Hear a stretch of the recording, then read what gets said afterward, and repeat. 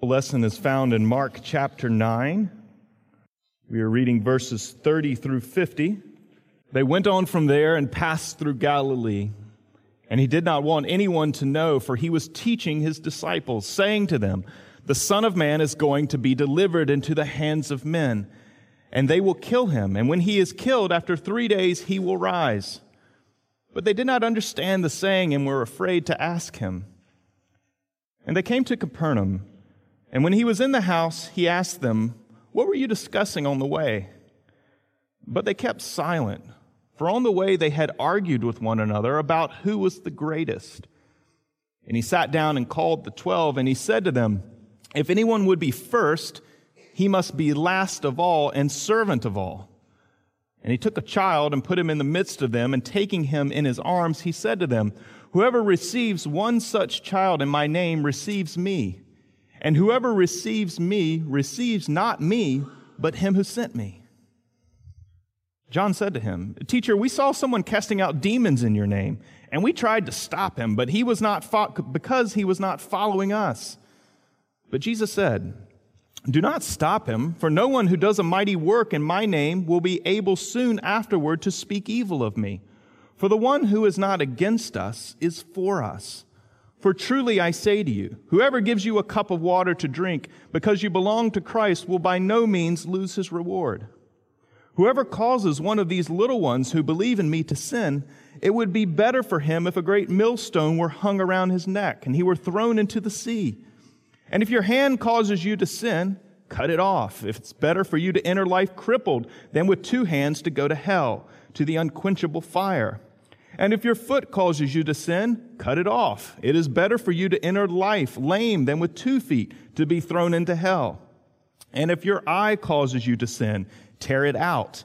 It is better for you to enter the kingdom of God with 1 eye than with 2 eyes to be thrown into hell, where their worm does not die and the fire is not quenched. For everyone will be salted with fire. Salt is good, but if the salt has lost its saltiness, how will you make it salty again? Have salt in yourselves and be at peace with one another." This is the word of the Lord. Let's pray. Father, as we come to your word, we ask for your help. We need your Spirit to lead us in the light of your truth. Lord, we ask that you would guide us into the practice of it as well. We pray in Jesus' name. Amen. In 1962, a scientist named Thomas Kuhn wrote a very influential landmark book. It was called The Structure of Scientific Revolutions. And people ask, what does this have to do with us today? But it became a landmark book because of what Kuhn observed about the nature of human knowledge. And basically, the thesis works like this. He says that scientists have paradigms through which they interpret data. And so the paradigm operates somewhat like a filter. Okay, think of a coffee filter. And we take all the data and observations about the world, and we then understand them and bring them into our lives, appropriating them through the filter that we've designed to interpret the evidence. But Kuhn was using the example of the Copernican revolution. He said, well, there was a large change in the history of science about how we viewed our universe. And at the Copernican revolution, we understood and figured out that the world, the earth, was not the center of the universe, that the sun didn't rotate around it, that the earth was actually rotating around the sun. And so he discusses the process of change and the revolution that took place. Because what has to happen for change and revolution to take place is that the data has to begin to clunk up in the filter, not to pass through. And so Kuhn's whole theory in the book is when the data no longer passes through the filter and when it is completely seized up, that suddenly everyone recognizes that a new filter is necessary for interpreting the data. And this is what caused the Copernican revolution. And friends, it's really no different in any area of life. That we all have paradigms that are at work that help us understand the world and the data that we receive, that help us interpret it. All of life is like this, and those paradigms are largely unconscious. And what Jesus is confronting with his disciples in Mark chapter 9, in a confrontation that extends from chapter 8 all the way to chapter 10, is an insufficient paradigm for understanding who he is and the way of his kingdom. That the disciples are struggling to understand that Jesus is a suffering Messiah. In verses 31, he once again is teaching his disciples, and then he says, the Son of Man is going to be delivered into the hands of men, and they will kill him, and when he is killed, after 3 days, he will rise. Now, it's easy for us to miss the complication of Jesus' language, but he refers, using this phrase, Son of Man, to Daniel 7. And this was the great king who was coming from the Ancient of Days, enthroned in Daniel 7, who was coming to exercise God's sovereignty over the earth. That is the Son of Man. And then Jesus spoke of dying and rising again. And the disciples were confused. How were these two things ever to meet up? Death, which was destruction, and the Son of Man coming to rule over the world. These were two irreconcilable things.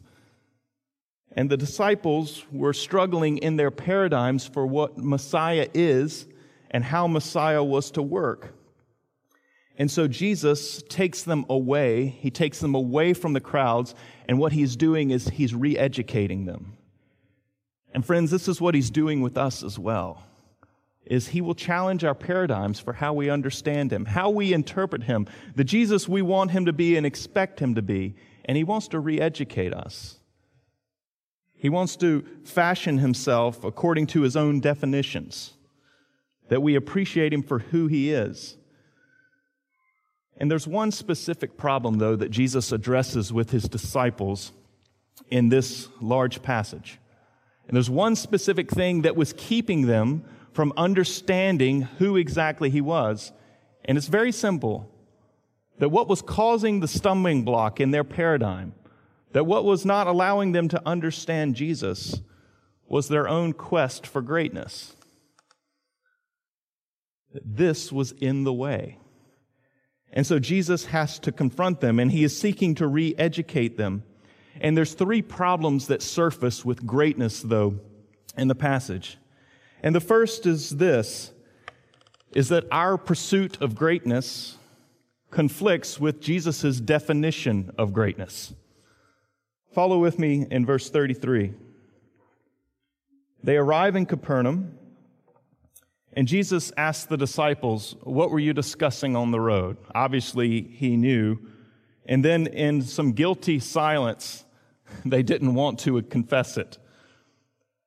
And finally, it came out, they had argued with one another about who was the greatest. They were looking for preeminence, success, greatness in the company of disciples. Perhaps this was sparked by the fact that Peter, James, and John had been taken up to the mountain and seen something miraculous that transformed and transfigured Jesus. And so here they are arguing with one another. And then Jesus provides the corrective. He says, if anyone would be first, he must be last of all and servant of all. And Jesus is not opposed to greatness, but he's opposed to the greatness that's native to our hearts. That our greatness is typically about preeminence, it's about glory, it's about honor, it's about position and prestige. And Jesus says that it is the way that you go about that position and prestige that is really important to me. And so the first, if you want to be first, you will be last. This is the way power works in my kingdom. And it is because of this upside-down dynamic, that the disciples could not understand that Jesus' great victory was going to be accomplished through death. And so they were missing him. They were not understanding who he was. And then also their lifestyle was out of accord with the way of the kingdom. And they're arguing amongst themselves about which one is who has preeminence. And so then Jesus gives a very graphic illustration. He takes a child while he's sitting in the house. He pulls the child into his arms and brings him into the midst of them. And then he says this, whoever receives one such child in my name receives me. And whoever receives me receives not me, but him who sent me. Now, why was this such a powerful illustration? But in the first century world, children were the weakest members of society. In fact, because of half of the children under 5 years old died, children were a very low station. They had hardly any status. And so Jesus pulls this weakest member of society into the company of the disciples. And he says, whoever receives one such child in my name receives me. In other words, you have to be the servant of all. And what he was saying through his illustration is we have to serve the weakest members, willing to debase ourselves. And that's what it means to be great in my kingdom. It's not seeking after positions of prominence and authority and thinking that makes us important. But importance and prestige is redefined and turned all kinds of upside down. And Jesus does oppose our definitions of greatness. And friends, the thing is that we will always struggle with this because it is not the native language of our hearts. But we struggle with it until we experience Jesus' own sufferings on our behalf. That until we have some kind of experience that breaks through our paradigm, that defines greatness in the wrong ways, that experience must be Jesus' own sufferings on our behalf. Before we can bear the cross that Jesus asks us to bear, we have to know that he's borne a cross for us. That is the order of things. We have to know the one who has served us in his own sufferings. Several years ago, as a young minister, I went through a trial that I was not expecting. And there was one particular night where things had reached a pinnacle. And it felt like my life was just breaking apart, and I didn't know how to understand it. And I told Melissa that I just needed to go out for a walk, and so I began walking. And I lived in Memphis, Tennessee at the time. And I just began walking down streets, and then I called my friend, and I said, I don't know what to do. He said, well, where are you? I said, I'm walking. He said, well, walk to my house. It was probably 10 at night. It was not a convenient time. He welcomed me into his house, and then we sat for several hours, and he prayed for me, and he counseled me, and he directed me in the way that I should go and what I needed to do. And a hot mess sitting on his couch, completely confused, utterly disillusioned about what God was doing in my life, what was happening in these circumstances. My friend, Tim Russell, served me. And friends, it was in that experience that something clicked. That's what it meant to be great in the kingdom of heaven, was to be a servant. To live in that kind of way. And something clicked for me personally, that it was in being served that you can learn to be a servant. And friends, it takes those personal kind of encounters, but then it takes that personal reflection upon the cross of Jesus, the servant of all who gives himself, who goes low in order to exalt you, who takes on your sins, who goes into death, being the servant of all. And that's what has to happen to us if we want to make this critical redefinition of success and of greatness. Richard Bauckham says it well. He says, the God who is high can also be low, because God is God not in seeking his own advantage, but in self-giving. This is who God is. He doesn't seek his own advantage, but he gives himself to the world.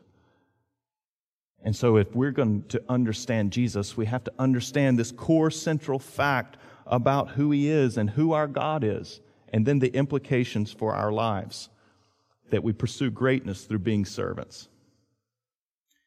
Now, the second thing, the problem that surfaces, is that our pursuit of greatness nurtures a godless form of competition. So Jesus addresses the disciples on their argument about greatness, and then no sooner is he done, John says to him, "Teacher, we saw someone casting out demons in your name, and we tried to stop him because he was not following us."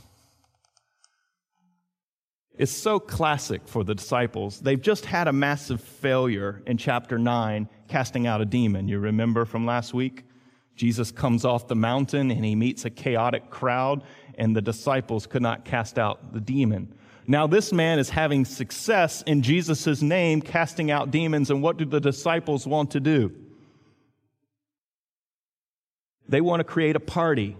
No, you can't do that. You are not following us, and so we're going to stop you. And it seems that they're caught up in their own status. They're caught up in their own privilege of being Jesus' disciples. And what this nurtures is a godless form of competition, where they want to stifle others who are not with them, who they don't perceive as in their cause, despite the fact that they are clearly working on behalf of Christ. When I first arrived in Washington, D.C., I learned that one of the large churches that was in the suburbs of Washington was also planting a church in Arlington, Virginia, where I had just moved my family. And I learned it at an early service at that church. I was attending just to meet the pastor, and I read it in the bulletin that they were starting a church plant, and they hoped to start in the summer of 2010. And I said, well, this is inconvenient. We were of the same tradition and style, and I wish there had been some coordination around this, but I guess it's too late. The money is raised, and we're all committed, both sides. So we've got to work this out. The one saving grace at that point seemed to be that we had about 6 to 9 months difference in our timelines, and so perhaps this would kind of work. And so I met with the young church planter, and I just said, hey, introducing myself and explaining kind of our work and why that work was taking place. And he looked at me and he said, "Why are you here?" And so I went back through the story about why we were there. And it was clear from the start that this was probably going to be contentious. 2 young guys, neurotically insecure about failing in their church planting endeavors, now being pitted against one another. Meeting about 2 miles apart, which in that city environment, that's actually a long ways, but still close enough and of similar traditions. We had a few more strained conversations, and then we called a hiatus for some time. And I remember then we were going through the process of naming our young church plant, and we had written up a blog post about the different names and why we needed to think about an appropriate name for our church. And then someone forwarded me a link from the other church that was forming, and I found some of my own material that I had written incorporated into their materials about naming the church. Okay.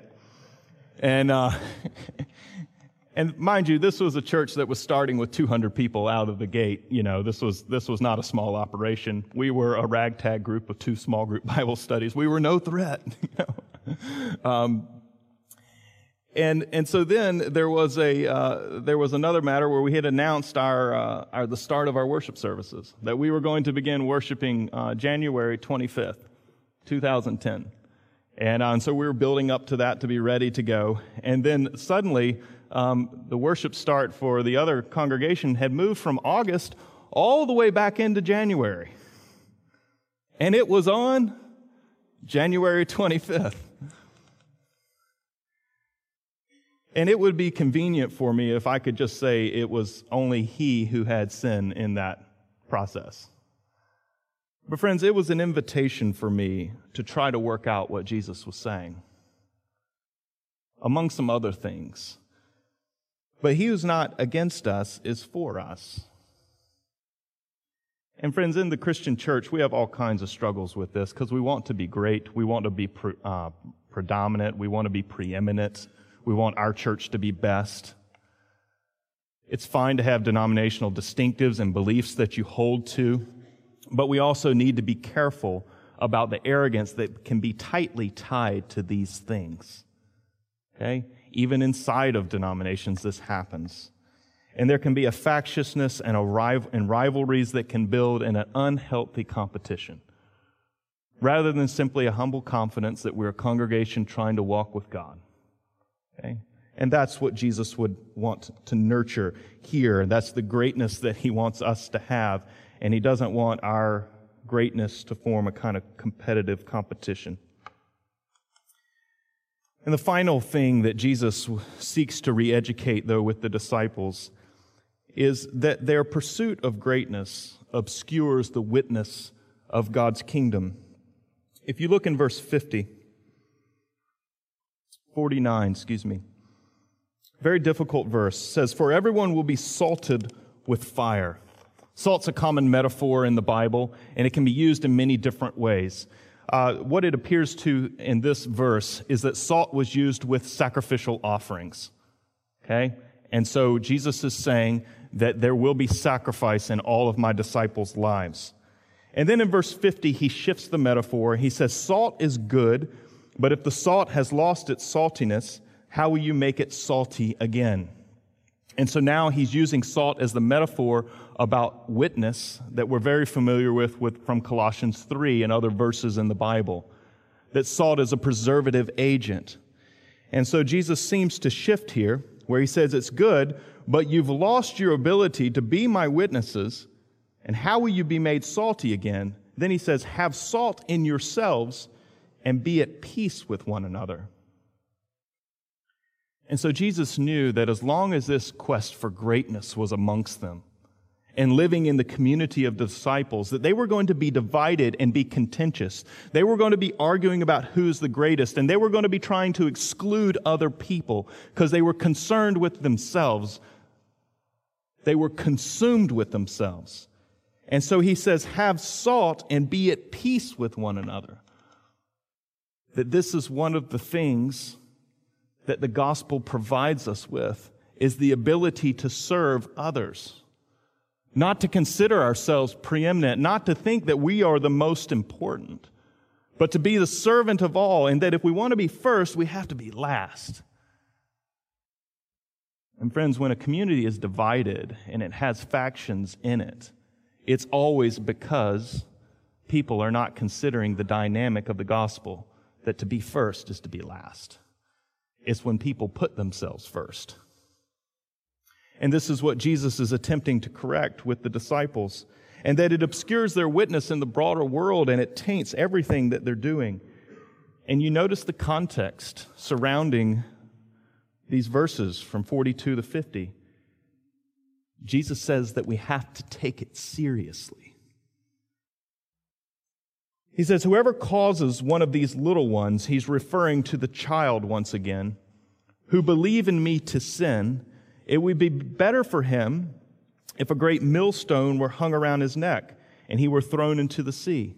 And so this is the picture. Jesus says, if you scandalize one of these little ones, that would be a literal interpretation of the passage. If you scandalize one of these little ones, he's saying if you don't serve this little child, if you don't inhabit the way of my kingdom to be a servant of all, then it'd be better for a millstone to be hung around your neck and for you to be thrown into the sea.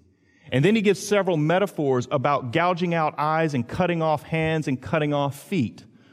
Now, in the early church, people literally did this. Okay? Please don't. That's what we call fundamentalism. All right? Jesus is using a literary mechanism here, where he's telling us, though, you have to take it seriously.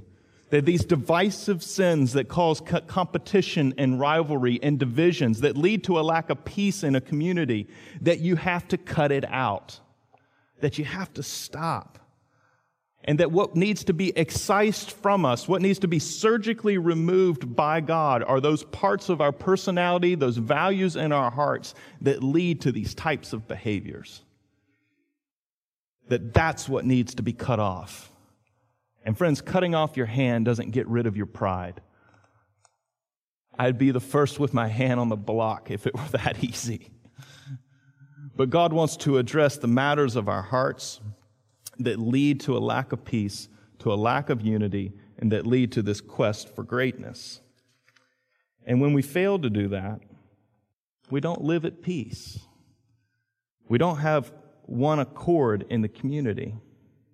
And all of this is just an invitation into understanding Jesus.